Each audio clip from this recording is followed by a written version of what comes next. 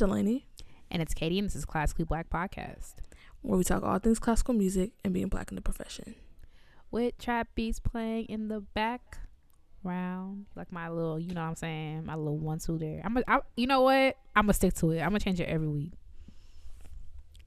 Okay. I'm going to forget next week. But you know what I'm saying? I'm going to do my best. I be acting like I have a good memory still. Right, you could do a little different little musical ornament or something every week, girl, or a musical technique. I'm gonna change it every week. That's gonna be cute. Don't hold me to that because memory. Not me. Like almost falling off in my bed. Okay. Like sand through the looking glass. So is my memory. Okay. All right. Okay. One day you playing it on the viola. Love that. I should do that, but you know, we be beefing sometimes. But my pegs, I think it stopped wiggling a little bit. Not the eraser pegs. You're knocking on wood, you're not knocking on that peg. Apparently. It's going well because I'm preparing for my obligatory musical event, but ain't no Bach on there, so make sure you tell us the date. Do you have a date? I do. Great. We get offline about the date. It's September 11-12. Yeah. Okay. I'll be sure I put that in the description. All right. September 11-12. Great. So you write that down? I don't need to because you already know. Whether you tell me or not, I have a way of knowing. So I'll be finding out. And I will be talking to Karen in the office to make sure that my recital does not go up on the website. By the sound of her name, she seems difficult. So, oh my God. Oh, she was nice to me. She was nice. That's how it starts all the time. But it is exactly how it starts off. So I ain't gonna give her too much. But I had to schedule it via email because something's wrong with this. It's always wrong with the University of Memphis. Anyway, I had to schedule it via email. She was really nice about that because, you know, a couple of them girls at the Eastman School of Music would have been like, well, girl, wait till it's back up. Something about the school of music secretaries, they build different. They are built different. I ain't never met one normal school of music secretary. So I met Karen via email 2 days ago because they'd be like, well, Catherine, you're going to have to wait until the system's back up. I'm like, and when will that be?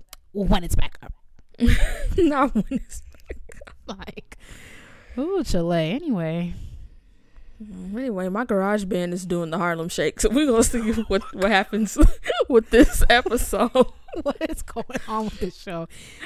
Anyway, I'm just looking at it like, oh Lord, please. Okay. Anyway, news this week. Oh, it looks like it evened out. Great. News this week: the Metropolitan Opera has hired a chief diversity officer by the name of Marsha Lynn Sales.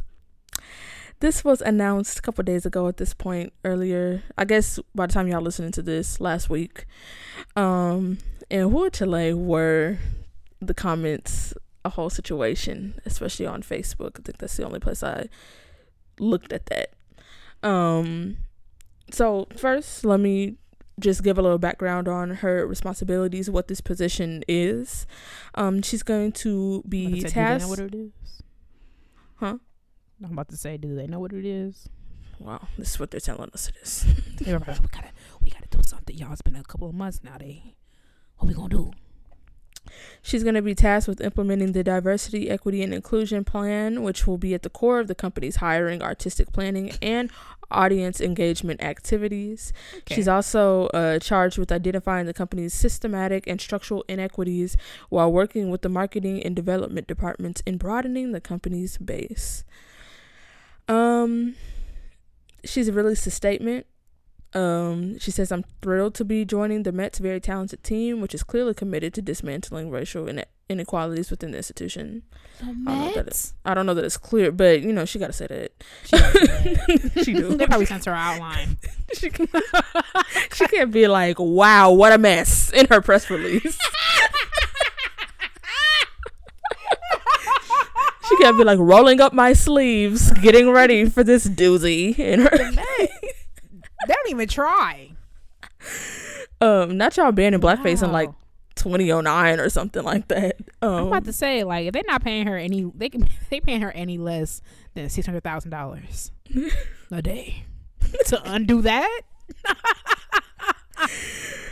She goes on to say, I look forward to expanding the work that the Met has embarked on to create a more inclusive workplace that values the diversity of its staff and the audiences it serves. As someone who started out as a dancer, it feels like a wonderful homecoming to return to a performing arts organization, especially one that is determined to elevate all voices and identities.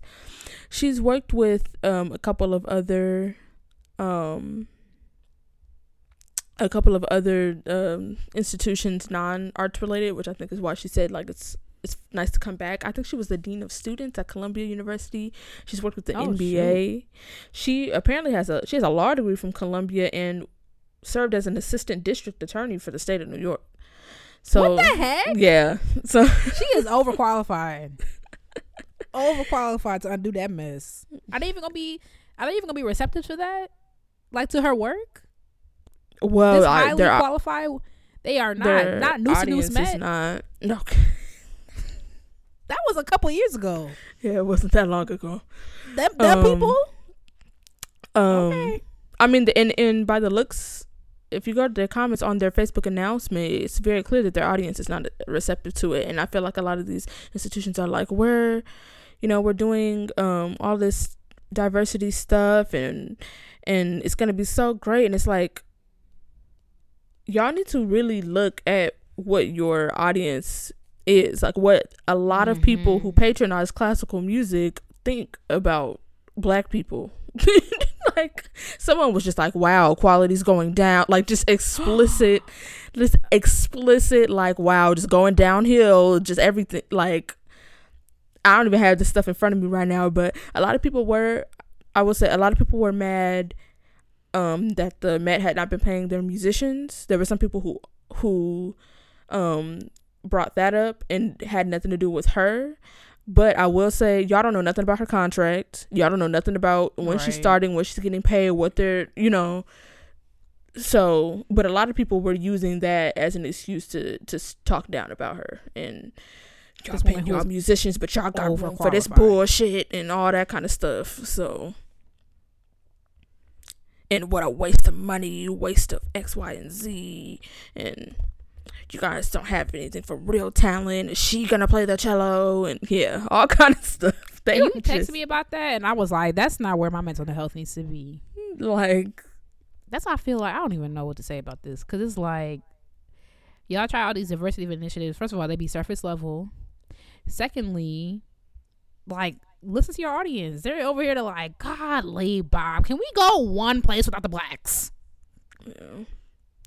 There a lot of people, it just showed a real lack of understanding. They were like, well, nobody is banned from buying tickets to the Met, so what are you talking about? If they don't come, nobody's turning them away. And we'll get into that logic later on in this episode, I think. So I just feel like I should just wrap it up, because I just feel like there's certain things I cannot believe if you have that kind of thinking. Yeah, I'm ready for the trumpet to sound. Like, what are we even doing? Cause good, they're almost 700 comments on that thing, but so if you want to go to that post and comment some positive things and congratulate her to shift the scale a little bit, I would highly encourage you to do that on the Met's Facebook page, because they're being real ugly. And I mean, I'm sure she knows what she's walking into, and so she's probably not even over there in the comments, but in case she is, drop a nice word if you can. I hope Miss Mamas ain't reading none of that part. But I mean, at the end of the day, they typing from they freaking never mind, I'm not gonna say that.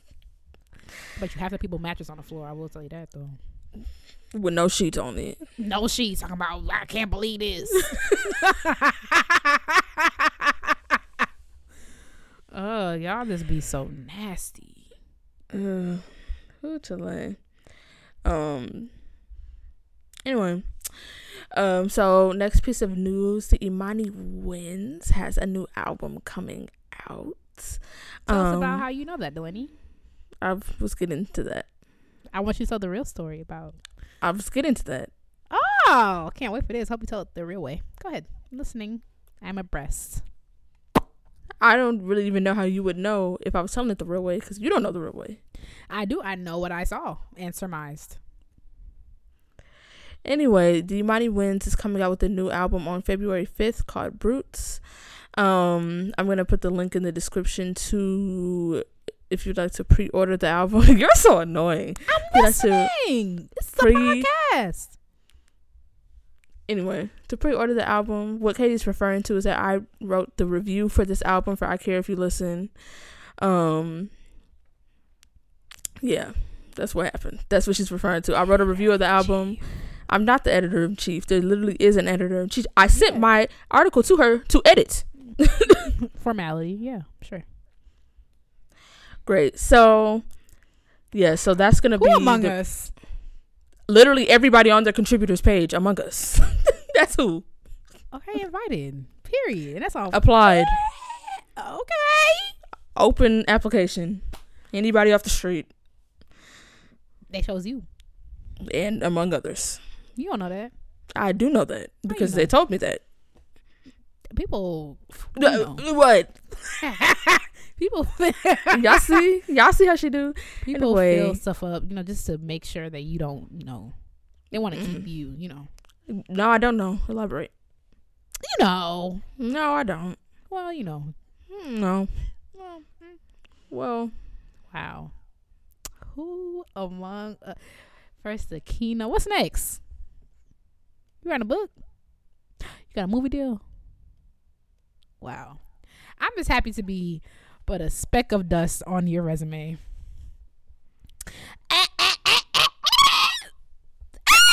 is so exciting. Delaney won't ever let me be excited for her. Let me be excited. We're at a panini. I literally did that when the keynote thing happened. And this is a completely different thing. Okay. Okay, Katie. Anyway, we're gonna see how this works out, because that was the first time that was my first time writing something that was like, I don't know, an article is like different. So it definitely came out a little too academic, my first draft, but that's what editors are for. So that's going to be linked in the description. But the more important thing is that you pre-order their album. It comes out on the 5th. And read Delaney's article. Are you going to link that? Yes. Did your assistant do that, or like the same person that does the in this episode for every episode? Me? Yes. You don't have to be, shy here. I'm not. Her assistant will link it. Great. Yeah, my second personality. She will link it. Okay. Yeah, but I forgot my train of thought. Oh yeah, it's a great album. It has three world premieres on it, and it's blackity black, so we love to see it. And then our last piece of news this week is just a quick little job opportunity over at Flutronix. If you don't know about Flutronix, they are a flute duo, two black women flute duo. They do a lot of like different genres of music, fusing classical and hip hop and neo soul, a lot of different things. They are hiring I think they said it was a publications associate, and they'd like someone with experience in that and also in marketing. And so I'll link their jobs page so you can see more about the qualifications, the hours, the responsibilities, etc. And that's it. Okay, moving on. All right, y'all, welcome back. We are joined today by our dear friend. You've heard us mention them all the time.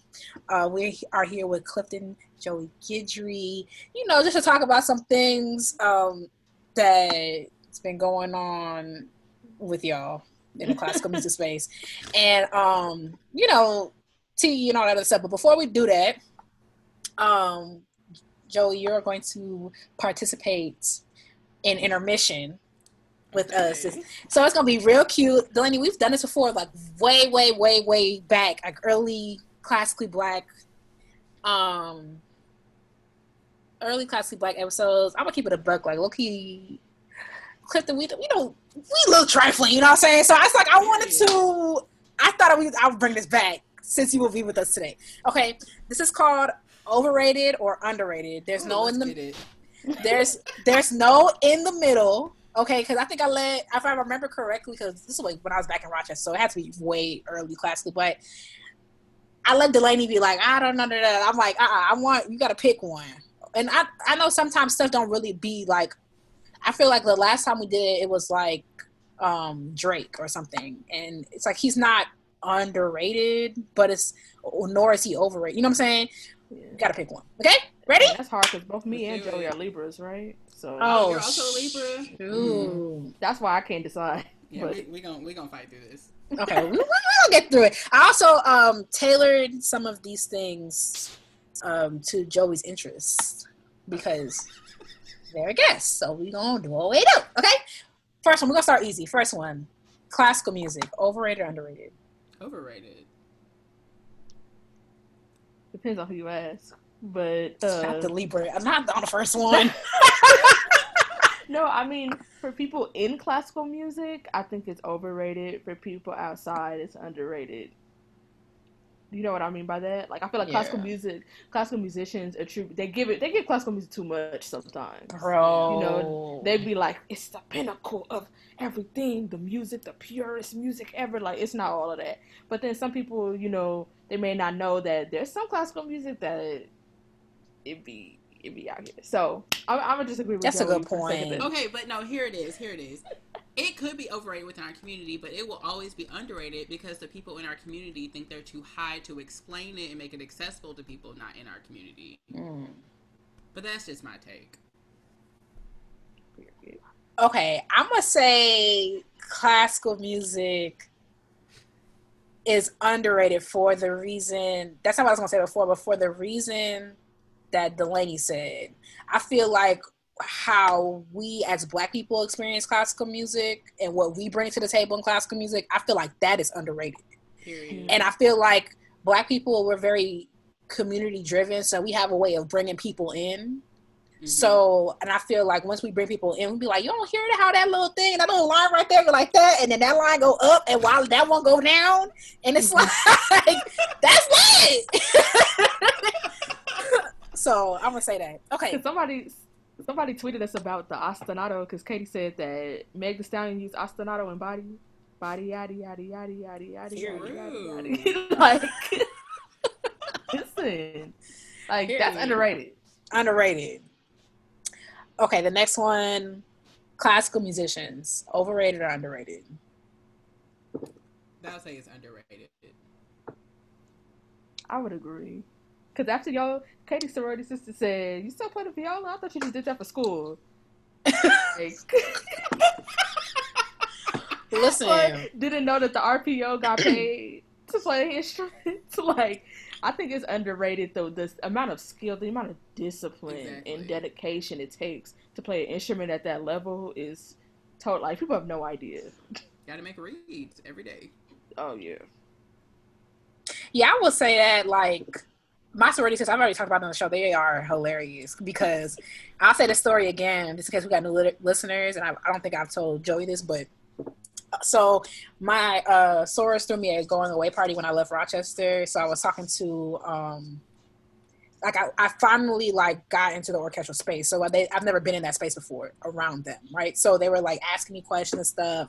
Had no idea. The fact that y'all thought that the RPO just got together 5 times a week because they just love music and will volunteer. Like, it's a club. It was hilarious to me. They were asking me about pay, and they were like, "You get how much?" Da-da-da. So she was out. One of my sorors was asking me about like, oh, you know what I'm saying? How much does orchestral players make? So I said that. She was like, "What?" Da-da-da-da. And I was like, "But yeah, like certain roles, like the oboes, for example, makes X amount of money, especially the top tier orchestras that you're looking at like several $100,000." She's like, "Where's the oboe store? My son is going to the oboe store now." She said, "I'm not gonna say her son's name on the thing," but she was like, "I'm taking him to the oboe store tomorrow. Where is it?" I'm like, "But Nat, Nat, there's like the oboe store. Where's the oboe store?" I thought it was just so funny because I was like, "There's so much in that." I'm not saying, of course, I would never say like her son can't do it ever. Of course he can. And I met her son. Her son is super, like perfect oboist. He's super smart. Like, period. Be great. I think classical musicians are overrated in personality. I think I find a lot of them. I find a lot of them to be dense. I find a lot of them to be what's it called? What's the word I'm looking for? Like rude. I find a lot of them to be like, classical music is the pinnacle of everything. Classical music is the center of my existence. The music comes first. Like, I got into a discussion today with someone who I don't really care for, and they were like, if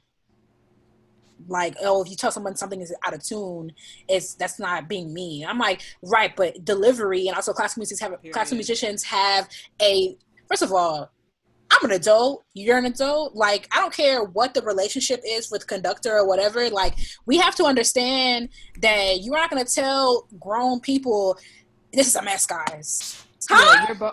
Yeah, and also y'all both there. Like, in this time and place. Like, I'm not really walking down the hall with the practice rooms, but like, that was out of tune. Like, girl, we both here at the same school doing the same thing. Also, you minding your business, I'm minding mine. Like, time and place. Yeah. It's not a coaching. Like... Yeah, I feel like the classical musicians that I hang out with, I find them to be, this is going to sound like rude, but I find them to be normal. Like, they don't foam at the mouth when you ask them, what do you do besides play your instrument? Exactly. You know?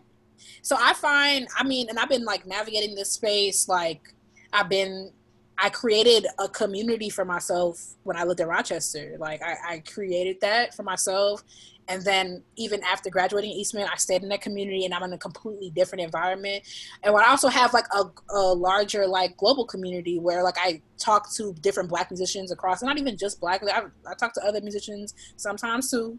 And normally, if I keep a relationship with you, it's because like you have good interpersonal skills and you're not pretentious. And if you forgot to play, if for whatever reason you couldn't play your instrument tomorrow, you wouldn't like spiral. Mm-hmm. Like, that's the type of thing. But you know, I'm biased right now, so I'm really good. For me, it's like, music to me is like filled with so many different sounds. I know it sounds deep. Oh, Jesus Christ, fake deep as shit. But it just, whenever I go to a festival or meet new people or like whatever conservatory, whatever, it's just so sad. I'm like, oh, do you listen to Solange or Meg or Ari Lennox? And like, who is that? And I was like, that is why your Mozart sounds like that, because you don't know any other styles. The fact that so many people that's in our field weren't like, oh my God, did you listen to Jasmine Sullivan? You know, it's just like, Ari Lennox dropped the best line of text and music I have ever heard in my life. Why aren't people flipping their shit over that? You know, like, you have a music degree. Explore it. Yeah. Explore all of it. Like, just stop making your shit sound so stale. Be influenced. And I was in a class. Sorry, I struggled to say that. I was in a class the other day, and the professor like plays music before we, like, as we come in and stuff, like on the Zoom or whatever. It's cute. And so she was talking about like an article in the New Yorker, and front page. I know we're at music school, right? But at the top of the page, taking up a third of it, was Jasmine Sullivan's new album, and she skipped over that to go to the classical section. I'm like, this is one of the most innovative albums that we've gotten in a long time, and you talking about some random performance on Zoom? Girl! Exactly. Whatever. I know y'all just had a whole episode on this, and I loved it. But just before we move on, this heifer here, like, I just... What happened? What happened? I'm just going to say the line, because it's when she said, do you know what Google says? Yes, but I know what that dick says, because it speaks life into me. I have never felt so seen in my entire life. Also, not seen. It was just, I felt like one of our friends, mutual friends, texted me and said that she put her hands up and said hallelujah, because it just, it hit home. But it's not just that. I don't know if y'all touched on this last week. This is the first major album I've ever heard an open lesbian love story on. You know, like, there were so many things on here. And the Hammond organ, you know, Talk about playing these niggas. Take their money. It's just, I mean, there is so much to this, and it was like, I don't even like putting these terms with R&B because R&B is of its own and it's amazing. I watched an opera, or I listened to an opera. Like, it was so entertaining. Amazing. Yeah, it reminded me of our song when I heard. Yeah, like, that's what you're saying. Yeah. All right, let's keep going. Birkenstocks, overrated or underrated? Underrated. They're so comfortable. I feel like we gave the Caucasians this shoe and we shouldn't have. They're so great. They can smell. I can tell. That's why you're making that face. You just have to slap some good socks on them. They're not for summer. Birkenstocks should not be for summer because you sweat and then the cork rubs against your feet. It's just a mess. But they're for winter and they're underrated. You need good socks, and they have them with a little fur now. I think they're overrated. I was gonna say the same. I just think that like they expensive. Yeah, for some slippers. Yeah, that's sandals. True. I mean, sandals would be more appropriate, huh? But yeah, you know. Drip or drown, you know. Okay. Going to conservatory, overrated or underrated? Oh. I feel bad for this one because I'm really fighting it because there's two answers to this for me. But I said I want to play by my own rules, so I got to figure out which one I'm going to say. Oh, how can I work around this? That's me when I get some new music. Telling you, because that Boom Boom Cat hit different. It's okay. I'm sorry. I have to break your rule. So you can't do that. I'm not gonna let you get away with that. Pick. It's underrated, and this is why it's heartbreaking when I hear teachers tell their students this. Because I have one student, and he's 16 and just amazing. I'm so proud of him. You know, we're at the time of picking schools, and his dad was asking me, like, what's the difference between conservatory and state school? And I don't know if y'all know, but I went to state school for 2 years, so, but, like, I can talk about this. The quality of education I got at Peabody, tremendous, amazing. You know, the fact that, like, I was conducted by Leon Fleischer twice, you know, Marin Alsop, I went to her conducting class to play in every Monday. I'm not saying I could be a conductor, but I learned how to communicate with a conductor, learned how to ask for what I need and what they should be giving me. That is just not what I was going to get at SFA. Like, that's just a fact. Now, with all of that great education, I got a tremendous amount of equal racism.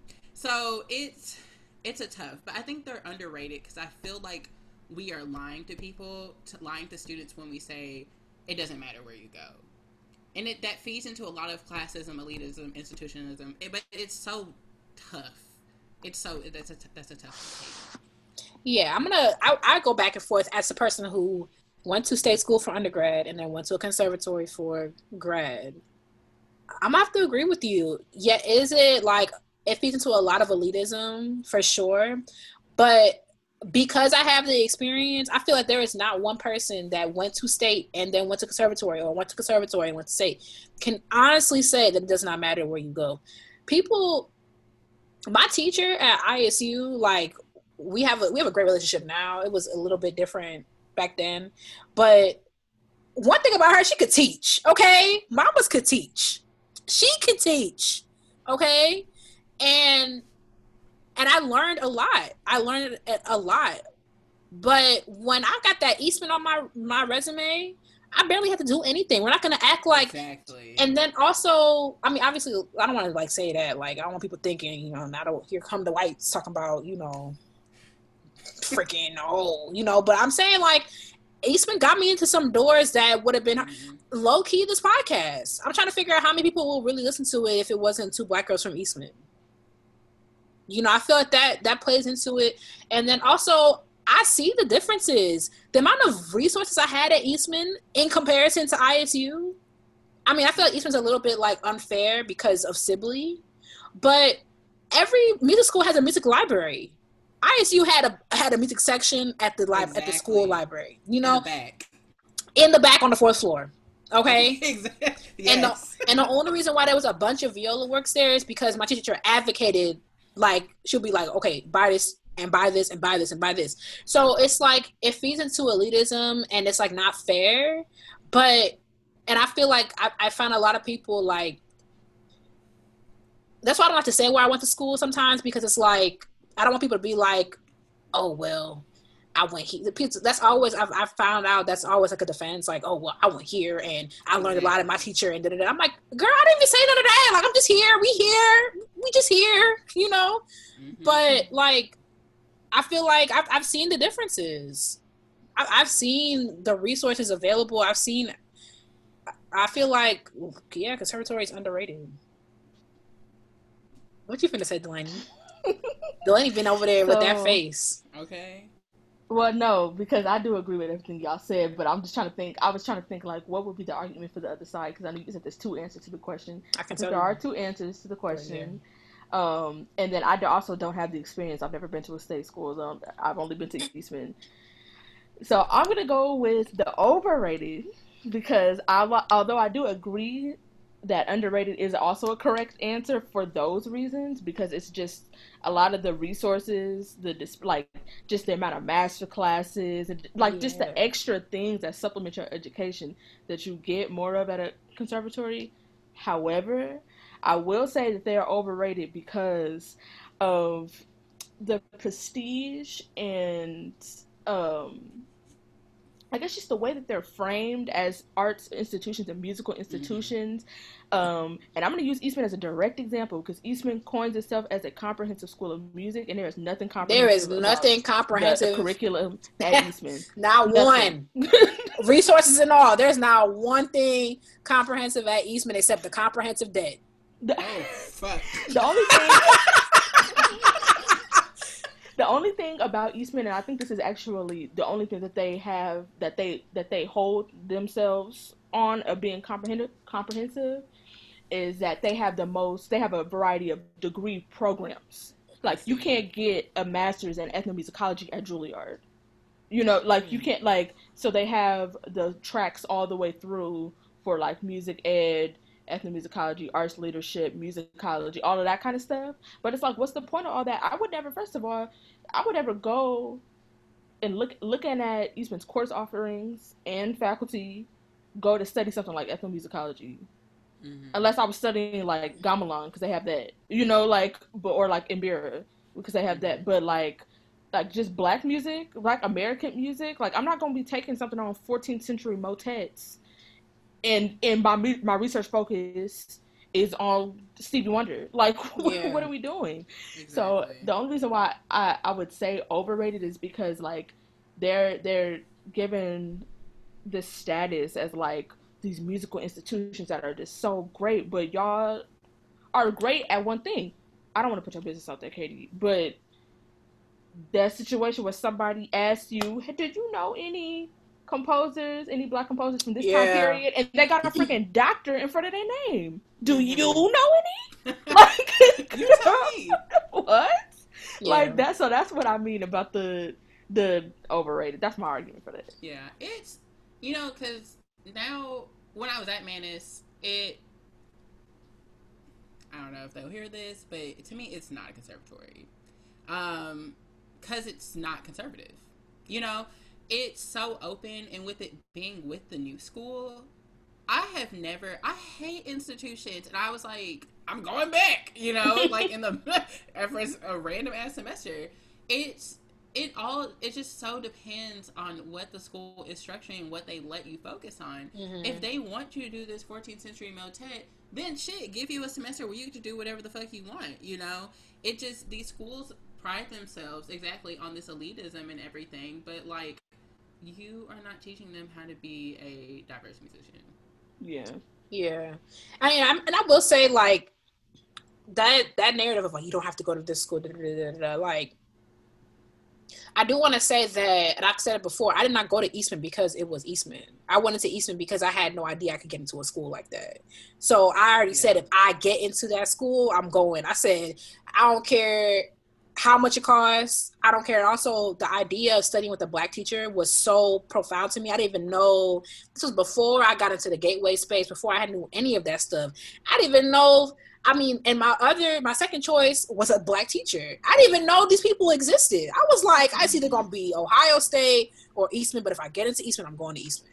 That's what it was. It wasn't like, okay, so I'm applied to Curtis, Eastman, Juilliard, because I can only go there. You know, it was none of that. It was like, if I did not get into Eastman, I was going straight to Ohio State. So it's like, I understand. And also, yeah, I understand both. It's tough, but I feel like, yeah, that's what makes it hard. There's no really. And I am right there with you, Katie. When I was at SFA, I had, Peabody had racism, but that country ass Nacogdoches, East Texas ass racism was a special cook kind of raccoon. Like, it just. What did you just say? Y'all don't realize how country as fuck I really I am. did not until this moment. What was that? Country, it's too much. It was too much. So I did the same thing. I didn't apply to any other schools. My friend Natalie was already at Peabody. She was like, we need bassoons next year. They have fat ass scholarships. And my mom said, like, if you don't get a full ride, your ass gonna stay right here, either at University of Houston or going back. So it was like, yeah, if I get in, I am going. I didn't know what conservatory meant until I got to my first lesson. And that nigga was just like, so what are we memorizing this semester? What are you doing next week? You know, I was just like, what am I eating for lunch today? You know, like, what is this? When I saw him for like 6 hours a week with studio class, rep class, orchestra rep class. It was too much. It was too much. When I tell you, my first like welcome to Eastman moment was I came in on a viola concerto year. So Mr. Taylor was like, okay, why don't you go ahead and learn the waltz? You know what I'm saying? Like, that'd be real cute just to give it a try or whatever. I said, okay, cool. Like, it's hard, but, you know, I'm going to learn that joint. First studio class, 4 people get up and play Walton from top to bottom. I was looking around like, I was looking dumb because everybody was sitting there like it was normal. I'm looking around. Yes. I get to I pulled one dude over. This he was real cool. I pulled him up. I said, oh, you got to play the whole thing for the concerto competition? He was like, yeah. And I was like, oh, because at ISU you play one movement. He said, that's weird. I said, no, this is weird. I said, play you. This is weird. That's not that. It is August. You played that top to movement 1, 2, and 3. I said, Mr. Taylor, what's the next thing you're gonna give me? Because what's the next thing we're gonna do? We gonna play A2 or something? What we gonna do? Because that's not gonna be it. I'm not, what? He's like, well, yeah, we learned concertos in 1 month over here. I said,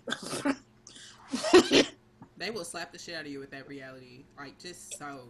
Yeah, I was just like, so quietly. You didn't see it. It was loud that day.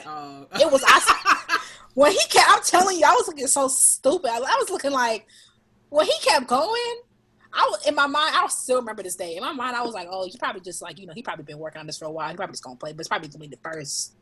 It's probably gonna be the first movement for the little thing. I didn't know, and also I think Eastman does it weird though. I didn't know that everybody, all 40 violists, are preparing Walton. That's weird. Yeah. Y'all are weird. I like that system though. Well, when it rotates. I think the reason for that is also because of the orchestra. Like, because of how we do cycles, and we do multiple cycles a year, like, the orchestra needs to be ready with the concerto that's going to be played. For my school, like, my high school had a concerto competition, but it was like, competition was, like, way before, so the orchestra could learn the music before the concert. But since we have, like, 2-3 weeks in a cycle, like, it's like, y'all got to be practicing it now.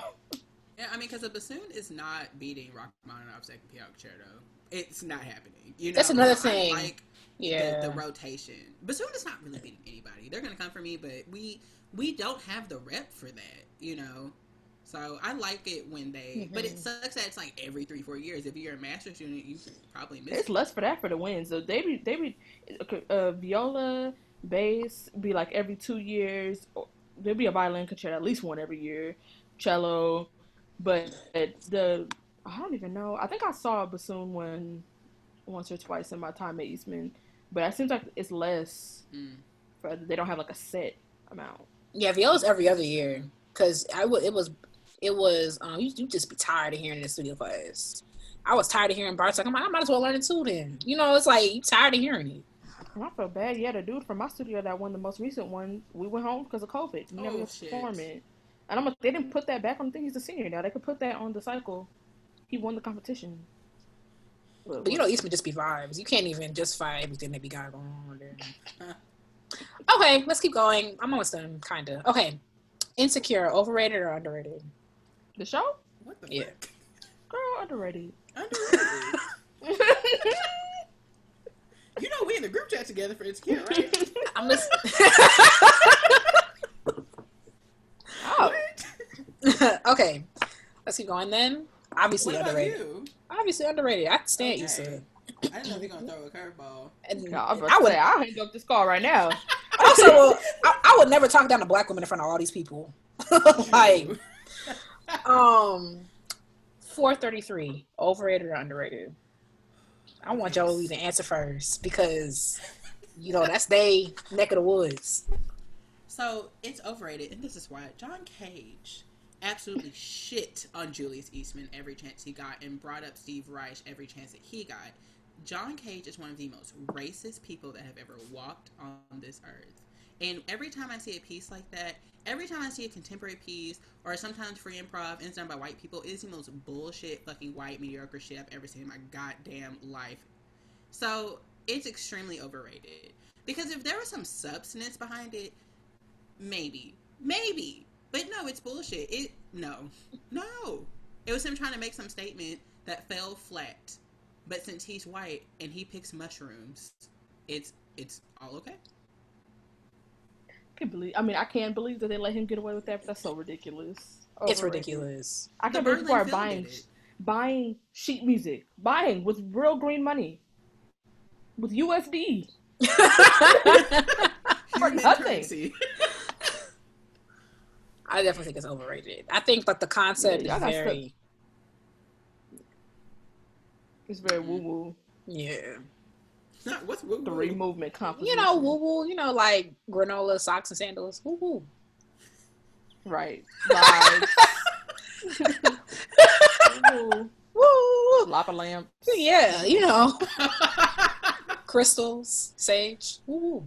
Not the crystal sage. Oh, I got sage right here. Right? That's ours. We can. Palo Santo. You know. I don't know what that is. Okay. I got 2 more. Trader Joe's. Now, context. Joey and I be having extensive conversations about Trader Joe's and what we found. So,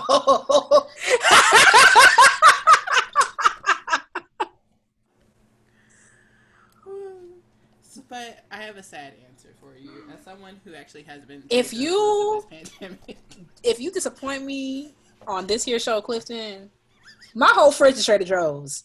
Trader Joe's is underrated. That is one of the best grocery stores.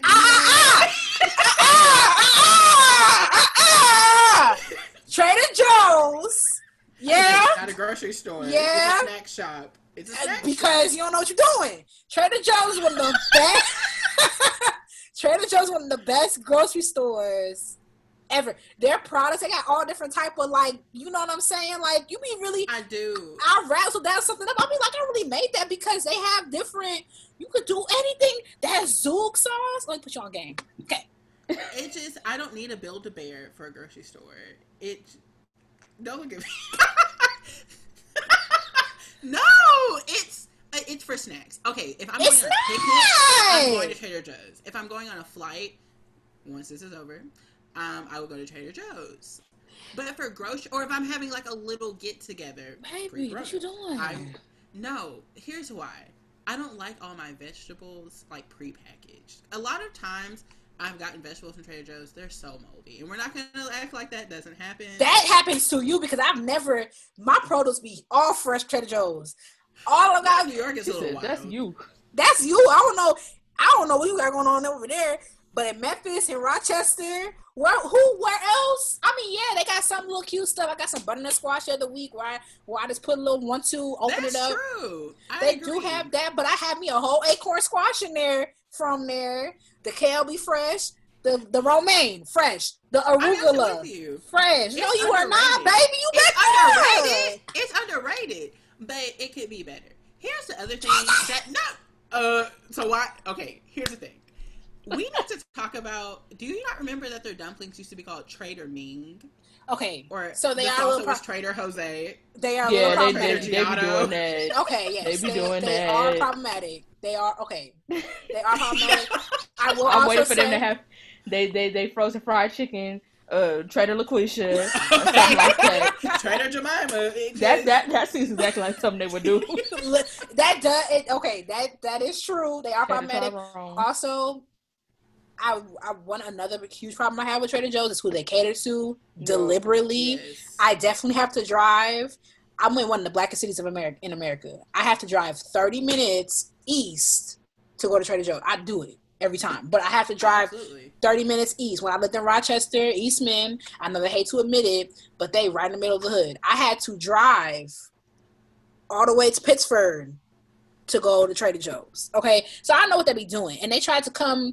They tried to come different, and they put that's where Aldi came from, right? That's the same company. That people ain't know that. Oh, okay. That's where Aldi came from. They were like, okay, the blacks can have Aldi, and then to try to keep it like that's why some of you'll find similar ideas at Aldi. However, let me put you on game. Let me tell you about something. I already did a video on my channel about this, but that Japanese fried rice they got, That and is then really good. they got like 7 types of tofu. They got that whole section, that little hole by the vegetables where they got. I mean, you know me Trader Joe's groups I'm in on Facebook. I want to see what the girls have bought. So we're in a cult. It's like we've surpassed. Sun dried. You could. Let me tell you that flatbread they got.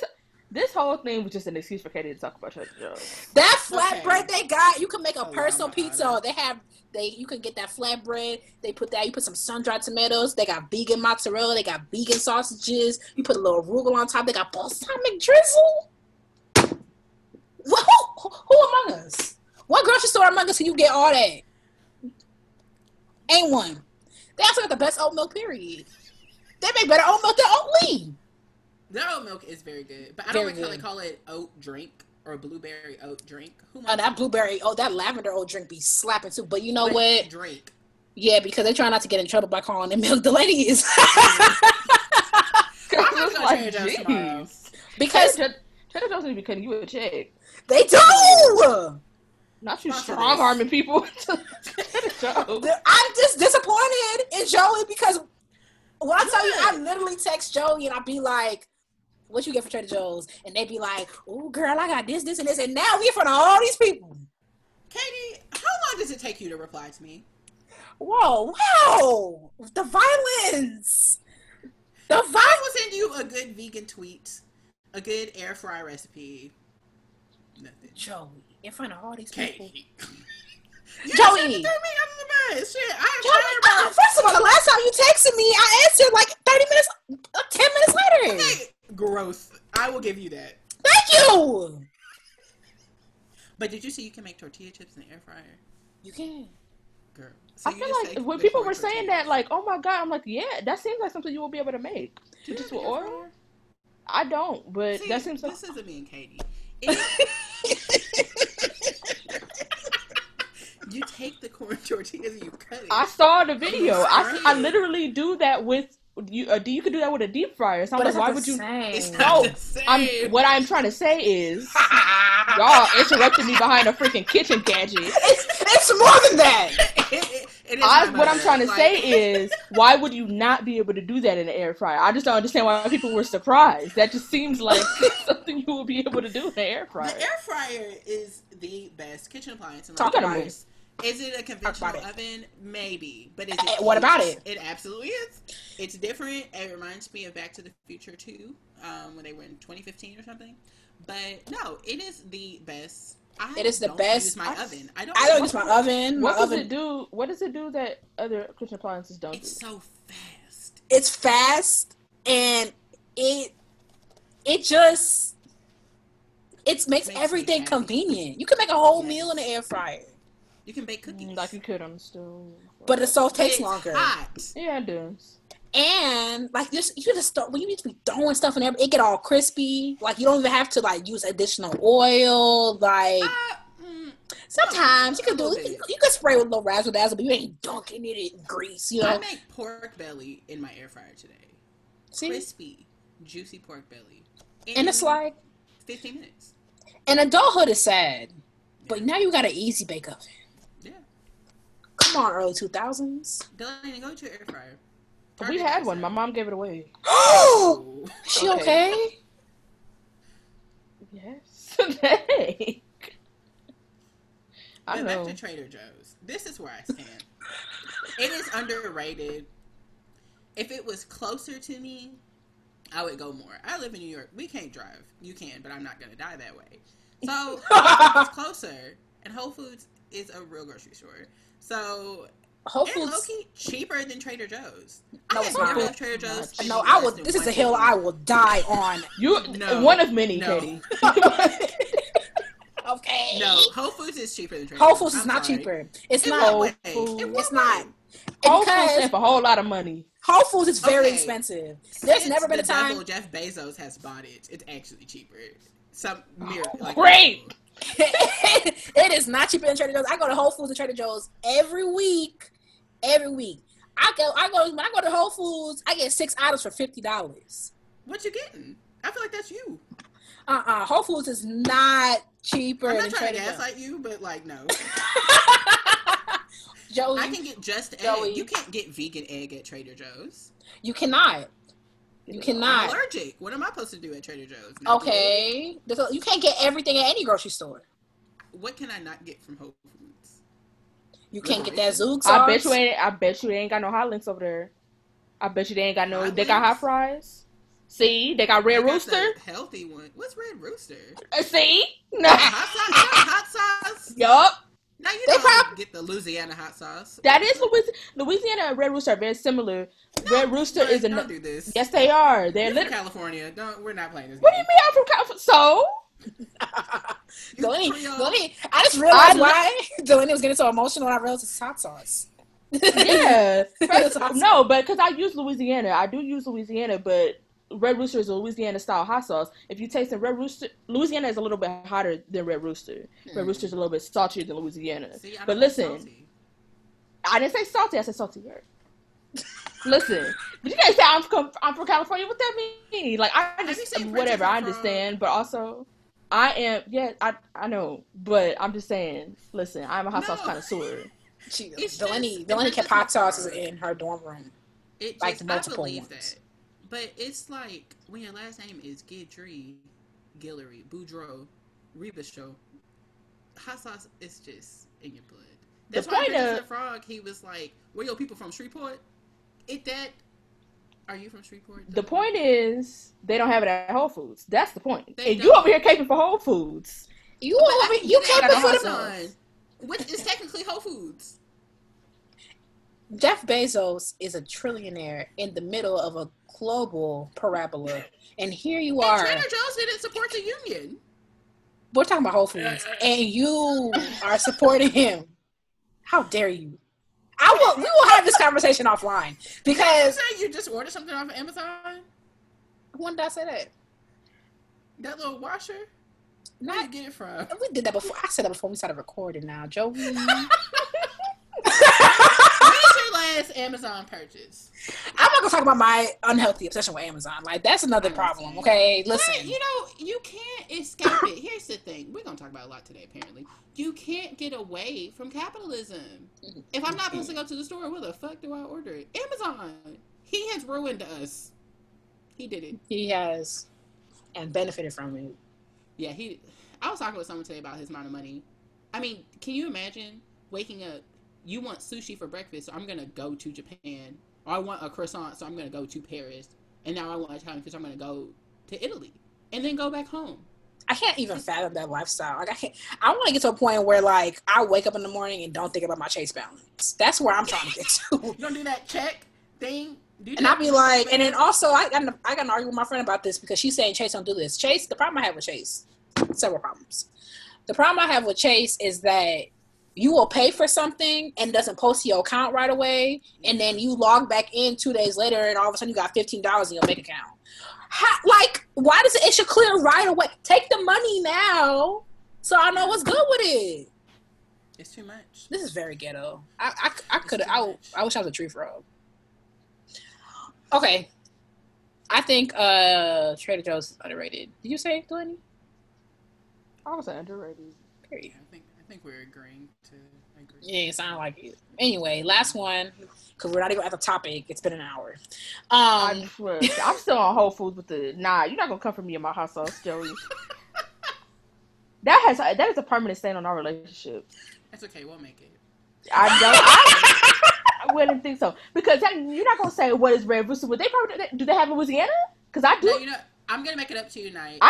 Listen. I drink hot sauce out the bottle. I'm not even gonna lie. I'm gonna post a picture of a certain composer on my Instagram story today, and it will make it all better.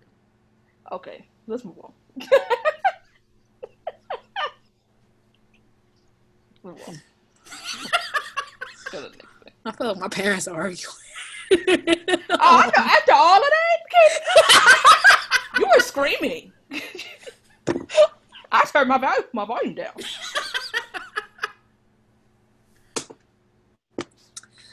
Last one. New York City. Overrated or underrated?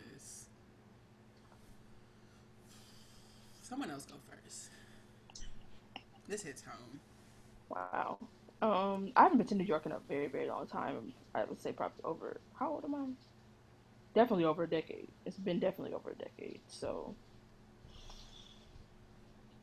that being said, knowing that I don't know a ton about New York City, I'm going to say overrated just because of, I don't like cities that are too, I'm from LA, so we're big city, but we're spread out. Mm-hmm. New York is so compact. I can't do that. But I'm gonna say overrated too. Now, when I go to New York City, I enjoy it. I was there before the Panorama. Oh yeah, we're supposed to meet up when I went out with Jasmine. We've never met. Oh my god! Wow, that's terrifying. That is nuts. Pen pal. Literally a pen pal. Literally a pen pal. But yeah, I just don't. So after Jasmine and I met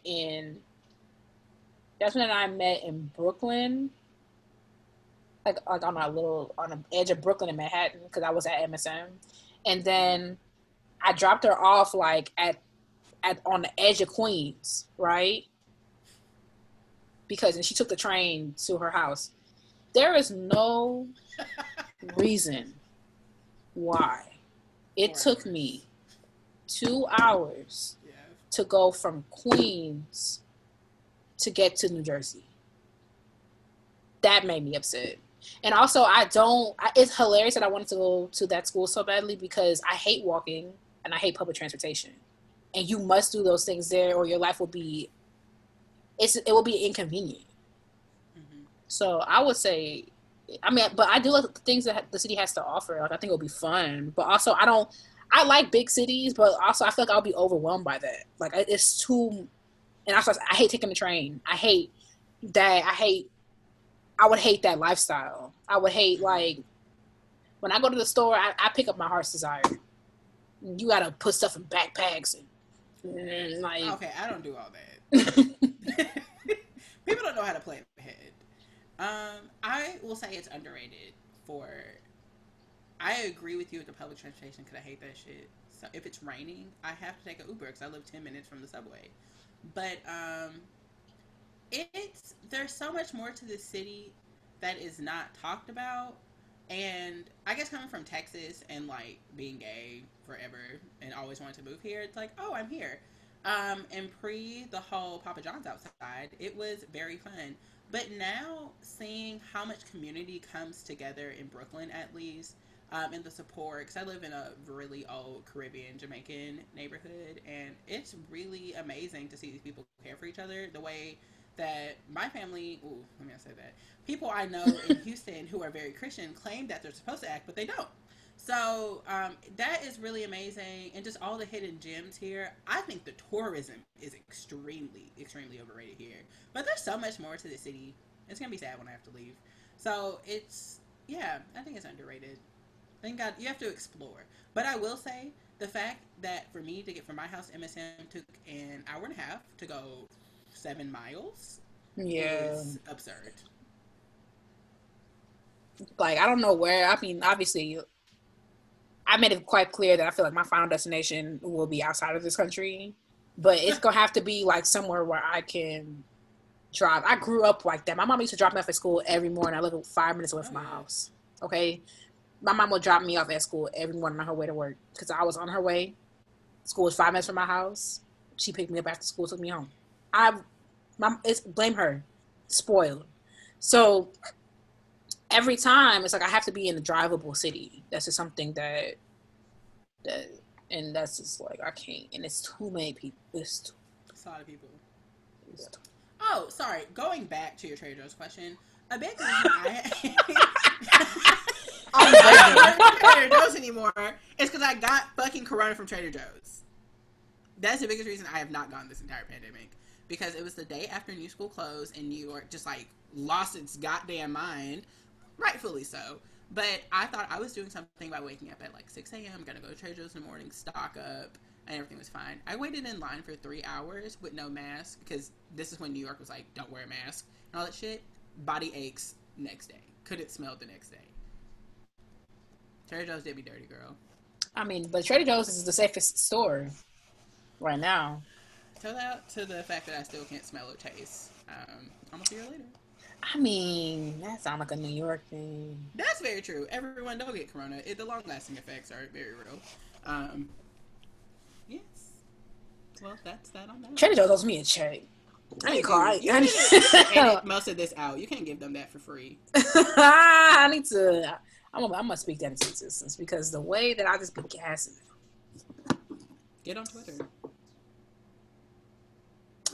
Anyway, we moving on?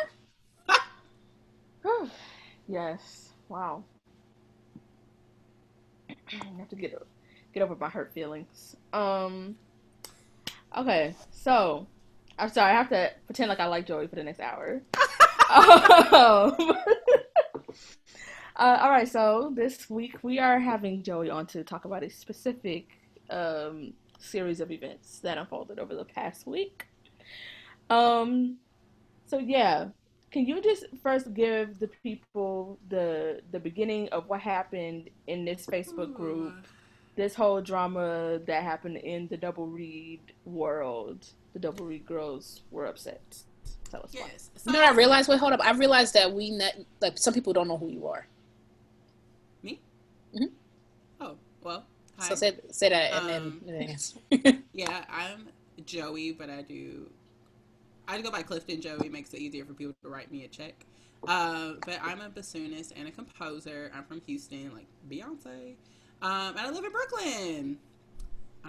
Yes. So this group is not just a group. It is like the Double Read mecca of the world. There's like 13,000 people in it. It's just too much.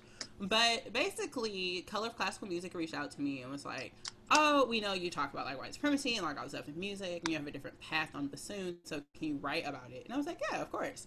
Did that. It got posted. I asked Amare, because I think it's weird sometimes to be post your own thing and things like that. So I was like, oh, Amare, could you share this into the group for me? It was fine, 90, 100 likes, no weird comments, just people being like, #BLM, sorry you go through this, and all of this. So the next day, I just went to check, and one of my friends was just like, hey, where'd your post go? And I was like, what? And I went, and I texted Amari, and I was like, did you delete it? And he was like, no. So then I reached out to a couple other bassoon professors, and this Double Read podcast, Double Read Dish, I think they're called. They're pretty cool. So I messaged them 3, and I was like, hey, y'all, like, what the fuck is going on? Can y'all advocate for me? And then while all of that was getting settled, Dean messaged Amare and was just like, yeah, I took it down. This is why, blah, blah, blah, lied. So then Amare put us in a group chat because that's the only way to make it. And it was just a mess. I love Amare. Going back and forth. I mean, we're going to have to read verbatim because it just was too good to not just hear the entire truth all at once. Here it is. All of this was happening, and then the way you what's it called? So when it finally, we kept going back and forward on it, and he was trying to say like, yeah, I feel like talking about racism, this isn't the place to do that because it's about talking about art. And I was like, art, you can't do that. Like, art is intersectional. There is no place. We white people can't run away from our beautiful skin that the world hates, Right. So eventually he finally went out and said it. And I was just like, you're upholding white supremacy. Maybe y'all should put that into the group description. So that's what was said. And then he replied with, we are not upholding any such thing. We do not amplify anyone's voice more than that of anyone else, nor would we. We are trying to create a page where everyone's voice is equal and everyone is discussing the same subject. All of the interviews here talk about playing or pedagogy. Your post talked about race and racism.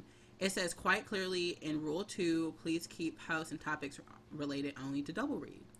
Topics may include discussions such as Double Read specific events, education, read making, as well as encompassing matters of interest to Double Read players. Non-Double Read related topics will be removed without further notice. Rule 7 goes on to state, posts that include obscenities, verbal harassment, or comments that would prove offensive based on race, gender, religion, age, sexual orientation, disability, national origin, and gender identity and expression are strictly prohibited. There are 3 parts to this. We're going to go one by one. So firstly, I am an educator. I'm not going to let imposter syndrome get me down anymore. I was fucking artist in residence at Virginia Tech last semester. I'm 25. So like, fuck that. Period. And I was talking about how there's lack of diversity in our pedagogy. Firstly, I said that as bassoonists, there just needs to be more talk about taking a different path. I'm hearing myself teach people. And then they tried to get me because I said what's important to me is abolishing the police, prison reform, and Black liberation. So this is the one where he really... The thing is, this all really upset... I'll get to that later. Okay, so his second point was in reading your post... No, fuck that. So it was just that he said, talk about different race. Bitch, I am the diversity. Like, what are you talking about? Niggas are the diversity within this group. Like, you wrote hashtag BLM in June, but now, like, me talking about white supremacy is a motherfucking problem. Let's get it. Make it make sense. Jesus, Devontae, goddamn Christ. It just doesn't add up. I have to pray for that one later, but it doesn't add up. So it was just all of that. They don't want to be educated. This is the thing with white people. We have Google, Firefox, Bing. I don't know if Firefox is a search engine. Not Firefox. The only people I know that use Firefox is white people. So it just, and unfortunately I've dated a quite handful of them niggas, so I am an expert. So it just is a whole mess over there. And it is a double read topic. Why? Because I'm a bassoonist. I am a bassoonist. I have these fat ass degrees. I'm a recitalist, like I'm confused on when that suddenly did not become a part of me. And also my works and my album were linked at the bottom. So it was just bullshit on top of bullshit. So this is where it gets better. Not for us, but for him. In reading your post, you talk about the blackness and whiteness of music and how this type of music no longer you feel joy by, how it starves you, and so on. There's like a language barrier. Then you go on to talk about tearing down the white supremacy in classical music. It is very difficult for me to allow this when you're using racism to attack the very type of music that the vast majority of these people are here to discuss. None of what you wrote or what you are arguing will make me or anyone else a better bassoonist, which is the entire point of this group. Now look here. This is why it's good. Because we have racism on the screen. He can't delete that. He can, but I screenshotted it. You said it. You don't care about this. You don't. You want to live in your ignorance. Of course, white people could not give a fuck about diversity, and it will never affect their life. They probably can't have any more fetishes in public, but that's about it for them.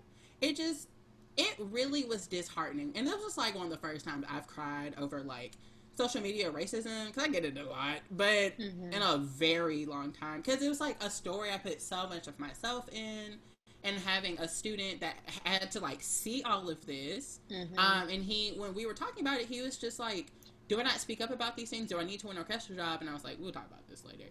But it was really disheartening to see that people were actively shitting on me for what? Like, what part of this hurt you that bad? So, woo, Jesus. On a more personal note, I would really like to understand what you mean by the by the whiteness or blackness of music.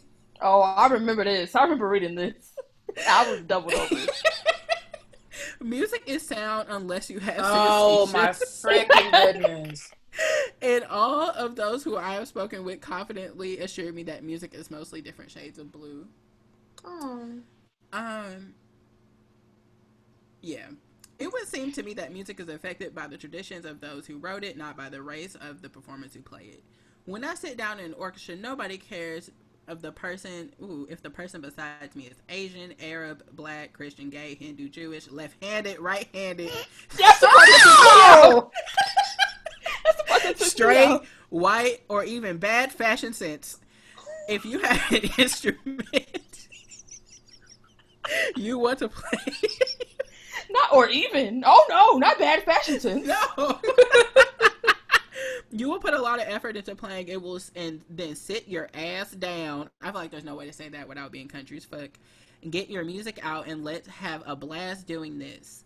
Orchestras are the one place where I have seen more people of all backgrounds coming together to do something together than anywhere else. Where? In whose white orchestra? Where have you seen this? I played in a lot of orchestras. But you know what? He clued you in on what he means. He saw a plethora of people who were left-handed and white, right-handed and white, good fashion sense in white, bad fashion sense in white, ambidextrous in white. So much diversity. It just... What are you saying? I just could not believe I read that in the English language. Like, it just... Oh my God. I was just really happy I was with someone that cares about me a lot because I was a fucking mess. Mm-hmm. And he had never experienced any, like, he's never, I don't say experience, but he never seen something like this on that kind of scale. So he was like, what the fuck? Your life is a movie. And I'm like, it shouldn't be. And this is why I hate shit like that, because racism is not drama that downplays the racism. White people always like to say, like, oh, they're dramatic, blah, blah, blah. It's like, no, bitch, you called me the hard R. Like, that's not drama. Like, you should be slapped in the fucking face. So, yeah, I hated that, like, all these white people were like, oh, did you hear the W drama? Did you hear that? And I'm like, my racist attack? Like, I'm confused. So, the post made its way around many places. And then I decided, like, you know what? It was the next day. I was like, you know what? We're not this kind of girl. We're not, fuck that. So I reposted it and I wrote this thing basically like, you can't silence us. Like, you can't say you want our voices, but then like delete posts. I just want to talk about how there's different ways to get the bag as a bassoonist, or just musician. But then I started talking about how like art is political, art is intersectional, and art has history of racism that you cannot run away from. I ended it with a little Angela Davis quote. So sorry. There's going to be another yeah, this Chinese food really kicked my ass. But, yeah, so that happened, and it was making good numbers. Things were going well. All of a sudden, I get a text from my friend Alex, and he was like, where's your post? And I was like, I know you are goddamn fucking lying to my ass. So I went back on there, and I just looked, and it was gone. And then people started messaging me, like, where's your post? And I was like, I don't know, shit, like, you probably know better than I do. So then a bunch of people started posting in that bitch, and it just, like, turned into this whole thing. And then they brought the post back, and then people were commenting on the post again. Then they deleted the post again, so that's 3 times now. And then they listed why, like, it broke the rules, and everyone was like, you're fucking crazy. Like, this is idiotic at this point. So it was enough for me, but I was talking to Kai and Alex, and I was just like, wouldn't it be some shit if I got this group shut down? Like, that would be fucking crazy. I would feel so powerful. Well, I did. So Wait, what? You didn't have a group shit yet? the group is gone. It's fiend. It ain't that no more. Wait, I missed that part. Yeah, it's gone because they said someone threatened one of the moderators with hospitalization, and I'm not gonna speak on that because I don't know who messaged her, but it was just the fact. Oh, we had a phone conversation the day before because she wanted to like talk, and she was like, "I just don't see any solution to this," and I was like, "Me, you, Lee Munoz, the women from Double Reed Dish need to sit down and figure out a way so y'all can figure out how to fix this for the future because you need to fix your guidelines." And she kept me like, "Well, I just don't know what to do. Like, you understand, I have a child who's also trans and a non-white child." And I was like, "I don't care." So I just tried to keep my cool. And I was just like, God bless that baby. God bless him. But I was like, "Joey, you are in therapy. Like, let's practice. Halt." You know? So I just told her, I was like, "Look, ma'am, I'm really about to cuss your ass out. So I'm going to hang up." And I hung up. So she tried to say on the thing, like, we had a productive conversation. I was like, "No, we did not." I saw that comment, and Joey was like, "We most certainly did not." It was just a mess. So then, yeah, Alex or Kai, one of them, actually, we were on FaceTime together, and Alex was like, "Joey, the group is gone." And I was like, "Oh my God, I did it." But No, I the did part it. that was the No, part I that did was most important to me, that hurt me the most, was not these white people doing that. It is someone who lives in New York and plays bassoon, and I did not know I didn't like them until this. So basically, they took my story without my permission and went on this group saying that, like, well, just because, like, we're just silencing black voices and all this kind of shit, I am going to give free lessons to POC bassoonists and giving them free reads. Firstly, I'm not a person of color. I am black, okay? Talk So about it. if you're going to do it, help black students. I have a couple I can give you. But I don't, because I don't trust you because of what you're doing. You're not going to use my shit to make yourself look better. You can do this to these other niggas, but I'm not the motherfucking one, okay? Try Jesus, not me. So it just was a mess. It was a mess. And I messaged him. I was like, "Don't ever do that again. Go delete." And the thing that pissed me off the most is that he got like 150 likes, no bullshit, in like 10 minutes because he's white. And it's not about the likes. It's the fact that it got all that attention. The moderators never took it down. They had no inclination to take it down. And it was just like, he didn't even mention me. You know, it's like, what are you doing? It's very clear what you're doing. You're just another white liberal that thinks that, like, you wear your hashtag BLM or your pride flag with the fist on it, that we've made progress. And it's like, no, bitch, fuck you. Like, don't take my shit. Like, this, I already have a lot of trauma. We're not trying to do this. Therapy is expensive. So once that concluded, I got tagged in probably, I think, realistically, at 350 Facebook notifications. Oof. So that was really scary. Y'all know I have bipolar disorder, so that sent me right into an episode, and that was awful. And you know, you can't really get rid of a notification without clicking on it. Mm-hmm. So I clicked on it, and it was the fact that, like, even well-meaning people, but that's why well-meaning doesn't mean anything. It's about what actually happened. I was mispronounced in, like, every one of these. People were just asking just absurd questions about me and all this shit, and it was just like, what the fuck? But I did sell 100 copies of my album, so thank you. Period. Like, I don't know. Thank you, Ray.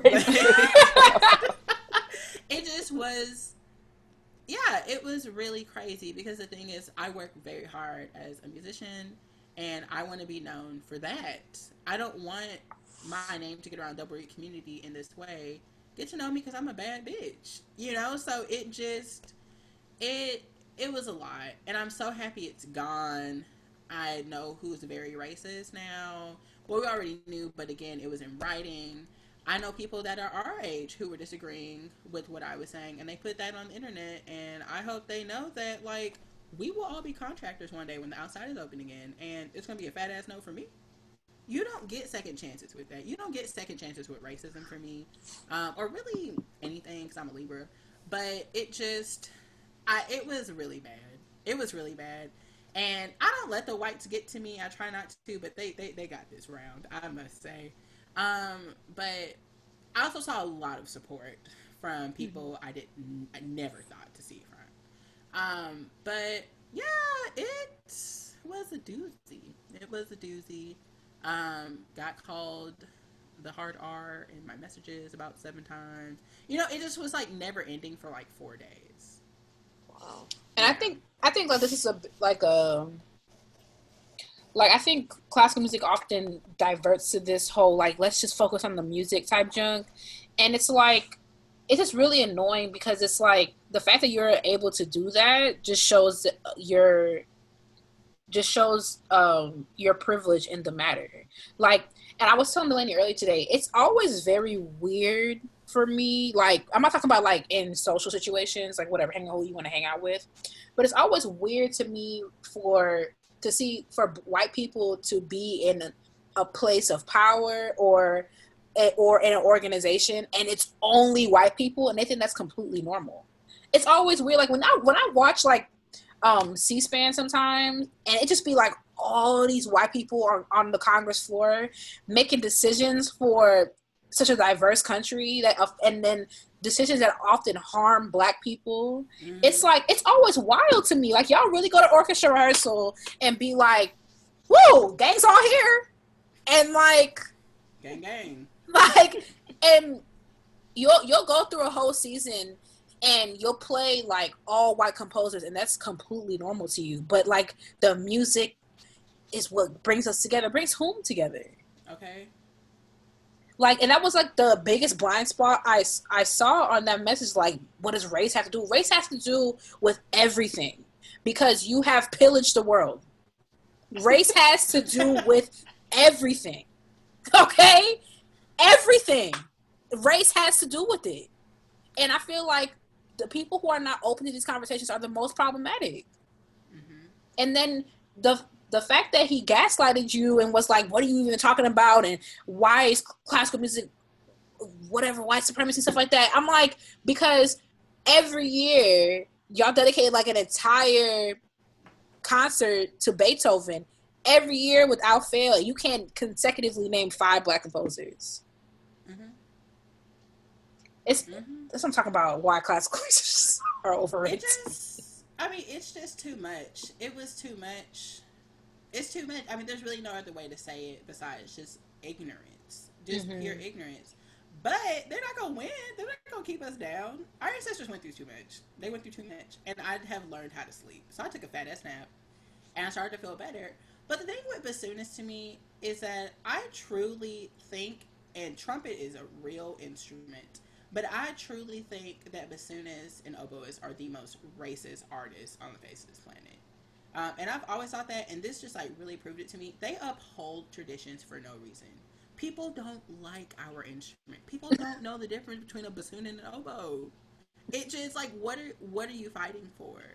Also, the Hummel Concerto, not that interesting. The Mozart Concerto, very beautiful. That Hummel Concerto, I love that concerto. You like it? Yeah, it's my jam. It's fun. Yeah. It's fun. It's very pretty. The Weber is really fun. There's also the Goodbye to Lena. And you know why they don't play it so much? Because it's hard as fuck. I bet. Yeah, I've seen she got some bass stuff. Yes. The bass part, it's for bassoon and low strings. That bass part is ridiculous. But there's a lot of pieces that people don't explore because that's multiphonics, and they're hard. Because the rhythm is not just a 2/3. It's like a goddamn 3/17. You know, it's too much, and that community is too much, and it's not something I want to be a part of, and that's why ISBM, we're gonna plug that shit in here. It's why we are creating our own fucking spaces, because I'm sorry, I'm not fighting to be a part of any more communities. That's my I'm not dying that way. Black people die early from inflammation, and the white people are not gonna kill me like that. Shit, shoot me. Don't make it fast. Like, okay.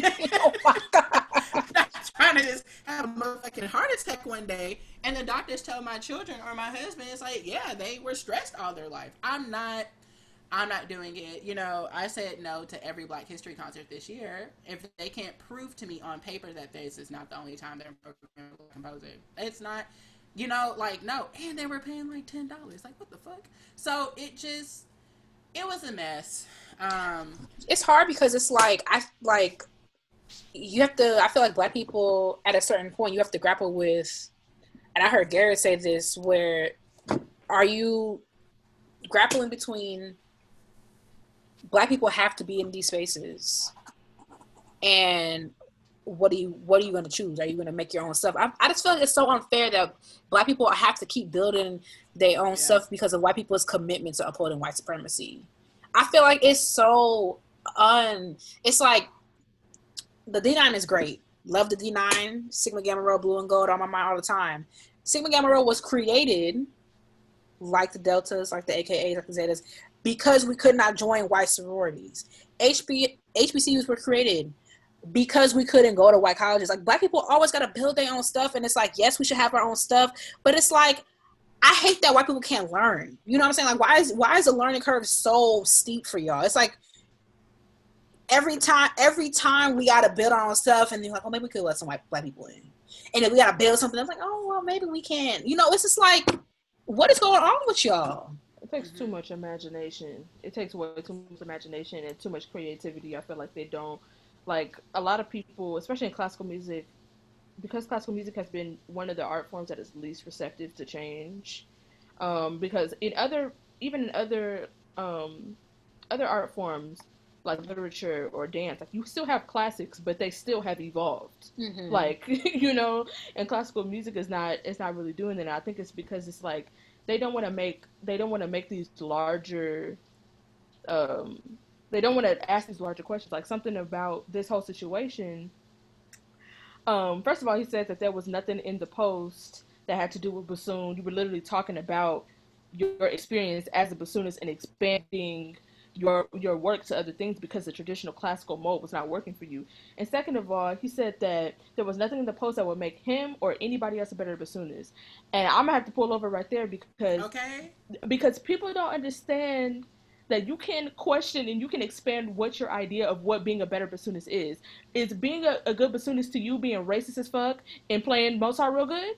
No, that's not what being a good musician is to me.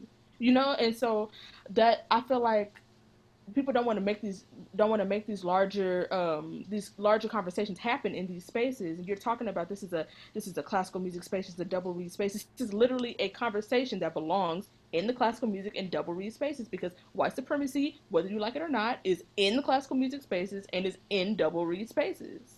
And if you talk about making yourself a better bassoonist, making yourself a better bassoonist, a better bassoon teacher, a better bassoon player is to me encompasses being inclusive of Black bassoonists and their stories and their work. It means being able to teach Black bassoon students, making sure that your pedagogy is not rooted in whiteness. We've uncovered so many things in tech and music that are discriminatory against Black bodies just by default because they're not made with us in mind. So it's like, yes, these conversations about race they can't. There's no one is grasping that these conversations about race are relevant to a larger issue. Like, we really have to literally uproot some of this stuff. And I feel like go ahead. No, go ahead. It just takes away from my artistry, you know, and takes away from other things that I really accomplished. You know, I am just. Life is good right now. You know, the competitions went really well. Life is going well. And it just was the fact that these motherfuckers are trying to say, like, well, what do I know? Go read my motherfucking resume. Go read my bio. Go watch my lectures on YouTube that I get paid to do. I get hired to be a diversity consultant. What the fuck are you talking about? You know? So it's just white people's audacity, again, to stay ignorant and to just gaslight. For what? I feel they really tired? They really like it the way it is. Like, we were talking about, like, today in one of the classes I was taking, they were talking about how, like, they created the union or whatever. You know, people really used to just go hang out with Leonard Bernstein at his apartment and have a drink with him and be like, okay, yeah, you're hired. How was that? Well, what is, like, y'all don't see the problems with this stuff? Like, how y'all have built this? Like, the fact that sometimes it's like going back to what Delaney said, like, is it even worth the fight? Because it's like, there's, at every twist and turn, there is an element of whiteness that we have to, like, undo. And then the people who are in charge of undoing it, they only like kind of want to do the work. Like, why don't we just throw a fellowship in there? You know what I'm saying? Why don't we just, you know, we could put Florence Price one time. I'm sure the dumbers won't mind. You know, it's like, that's the kind of change they want. They want to put a Band-Aid on whatever America is. And I mean, and that's just here, because let's not talk about the dudes in Vienna. They would never do that. Jesus gonna have to come back before that. I mean, wasn't it attached to the Nazis? I mean, the Vienna field? I don't know. I don't know. Let me. Okay, it's. I don't know. I definitely feel like they taught us that at Peabody, but I don't know, the thing with classical music and everything, and you know, I give this ensemble a lot of shit, but they my niggas, and they know that. But International Contemporary Ensemble, you know, I love them so much, but they get on my goddamn nerves. But they know where they have extreme just ignorance, and they're trying to work on it, you know, and they're trying to hire more Black people specifically because people of color is different. They're trying to undo their wrongs while also educating themselves. And it's a good model that people need to understand, that many other organizations are doing. You can start undoing your racism while also still hiring Black people. You know, you can undo your racism without also still hurting and traumatizing Black people. You know, when I was talking to my student, what made me cry more is that he truly felt traumatized reading that. And I was just like, my whole job, I'm not your parent, but my job is to protect you for an hour a week when you are on Zoom with me. You know, it's supposed to be this fun space. And his lesson earlier this week, I mean, he was just so upset, you know? So it's really shitty that younger Black people, and Black people in general, have to see this. And I just really hate that right now I'm working on this big ass opera, I'm working on all this shit, and right now this is what I'm about, you know? And it's like, what the fuck? Like, I'm not gonna say like I used to not be in some drama growing up, because I love the cheese man, but now I'm not, bitch. I just be resting and watching Sex in the City, minding my business. What no one gained anything from that. If it, like, nothing, y'all lost a 13,000 member group, and that's y'all's goddamn fault. If you just would have left it alone, none of this, absolutely none of this would be happening right now. So it's just like, it's a shame, and it is just their loss. I have no reason to ever be associated with this society. And I will say, for clarity, this is not a part of the International Double Reed Society. It is a group that they made separate, because IDRS, the society, wanted to shut it down, and everyone was like, no, but I was like, yes. So then they made the discussions group, which is completely separate. But I didn't have so much shit with the damn. Ooh, Lord, that would sound like, what's that man's name from fucking King of the Hill? But it just is a mess over there, and no one wants to deal with them because all the moderators are white, and they were like, well, why do no Black people want to do it? You just said this is a lot of work. I'm tired. Just do better. I don't understand. Black people would have to be in a group with y'all arguing about keeping your post up. Okay, like, it's exhausting just being a member of the group. What kind of Black person would want to be a moderator? Look, there is when it's not racism or sexual assault or anything like that, there is some really petty drama on there that I will truly miss. And it's a sad day, because when you're just so bored and you see bassoonists and oboists truly arguing over the make of their bassoon to the death, that is exciting. Like, that's how people felt about that Trader Joe's. Okay, I mean, it just is a mess. I mean, everyone, I feel like I've texted Jasmine, Alex, Kika, everyone being like, did y'all see this post today? You know, like, it's so exciting because they're being fucking ridiculous because you play the goddamn motherfucking oboe. Like, that's awesome. It's an amazing instrument. Do something more. Like, go outside. If you can. I don't even want to sound ableist. Just do something else outside of oboe. Draw. Drink wine. You know, I don't know. Have a hobby. But it just is a mess. But at the end of the day, tomorrow's Friday. It's gonna be a new week soon. I'm still a bad bitch. Y'all are two bad bitches. So we gonna be a bad bitch trio, and it's just not. None of us are just gonna put up with shit like that. And it was nice to like get rallied around and things like that. But we shouldn't have to do that. We should be focusing on resting. This is a hard time. We're about to have to deal with the most tokenized shit on the face of this planet in like a couple of days. So it just is. I don't know. But it will all be okay. I will say that it's fine. Fuck niggas. So, yes. That's that on that. Wait, real quick before we go, what happened to my guy? Like, did he ever reach back out to you? Dean? Mm-hmm. No, I told him I do not want to communicate with you anymore. Do not contact me. But what did my fucking dumbass do when that other bitch was just like, oh, Clifton, I want to talk to you. I called Dean! On video. So I had to hang. I was like, oh, sorry. And then he was like, oh, Clifton, I'm so, like, I actually want to talk to you. Like, please call back. And I just, Libras are good at ghosting. So I just detached myself emotionally and moved on. But, yeah, no. I'm happy he didn't block me, though, because that would make him look even worse. But people, I will say this, the internet is forever. And whatever you write on the internet probably has been screenshotted. And you might lose your job. So be smart. If you're going to be racist, do it in your house. Just everyone like me. Well, on that note, Joey, can you tell the people then where they can find you? Yes, you can find me on the Instagrams with JOE_WEY, Joe Way. You can find my Bandcamp at Guidry Bassoon, or just Clifton Joey Guidry III on Bandcamp. Please buy my album; it's pretty fun.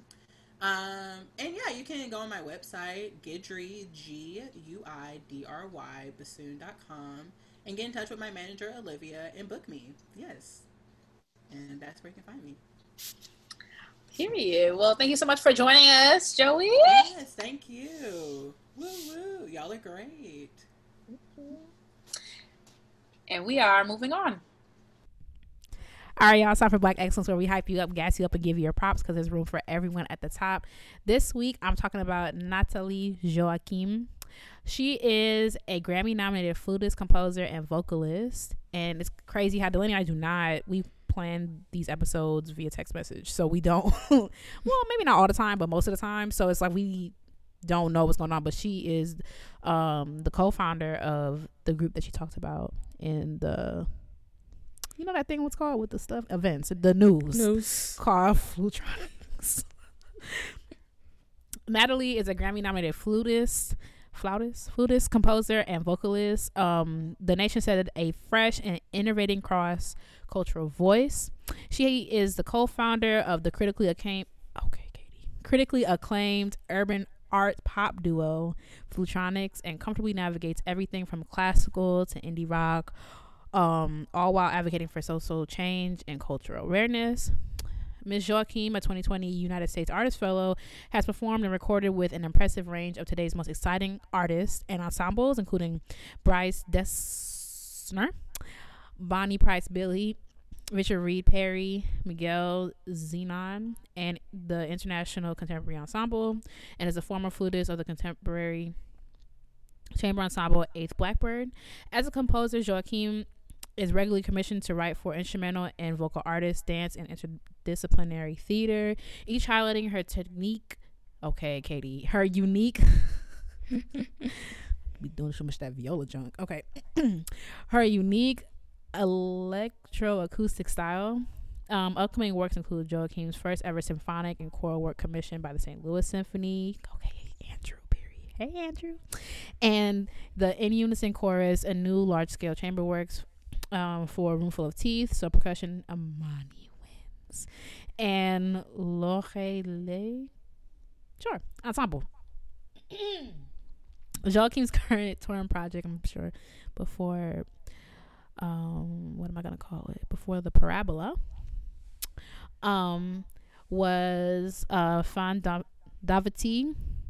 Is an evening length work for flute, voice string quartet and electronics that celebrates some of Haiti's most iconic yet under-recognized female artists and explores Joachim's personal Haitian heritage.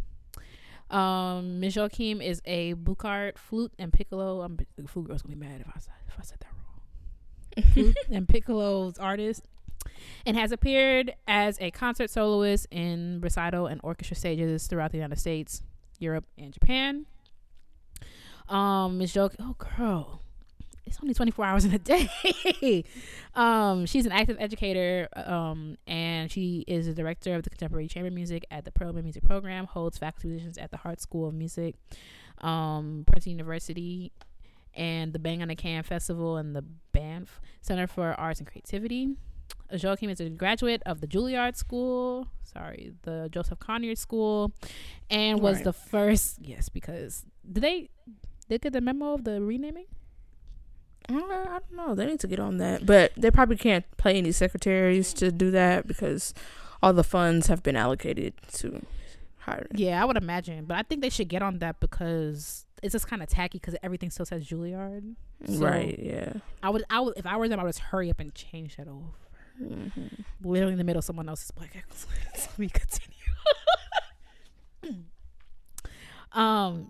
Joachim is a graduate of the Joseph Conrad School and was the first person to successfully complete the conservatory's math, pre-college, and college division programs. She continued her graduate studies at the New School, where her focus was audio production and sound design. So that is not her complete bio. Go ahead and check her out. I will link her website. But shout out to you, Natalie. Thank you for being Black and excellent. Period. Got a piece of the week? Yes, I do have a piece of the week. My piece this week is called Black Transcendental Suite. It's by a cellist he goes by the name of the Urban Cellist. This is a piece that he wrote in the aftermath of the murder of George Floyd last year, and it's a piece for string quartet, and there's also some vocals and some of the movements. It's a 7-movement work, so I will link his Spotify so that you guys can listen to all the entire piece. And there's also, I'll see if I can find, he has a whole couple of pages that he wrote up that talks about where his mind was at when he wrote it and his approach to writing the piece. Mm-hmm. But yeah, that's my piece of the week. Period. Well, why don't you act right for once? I'm just gonna go ahead and move you.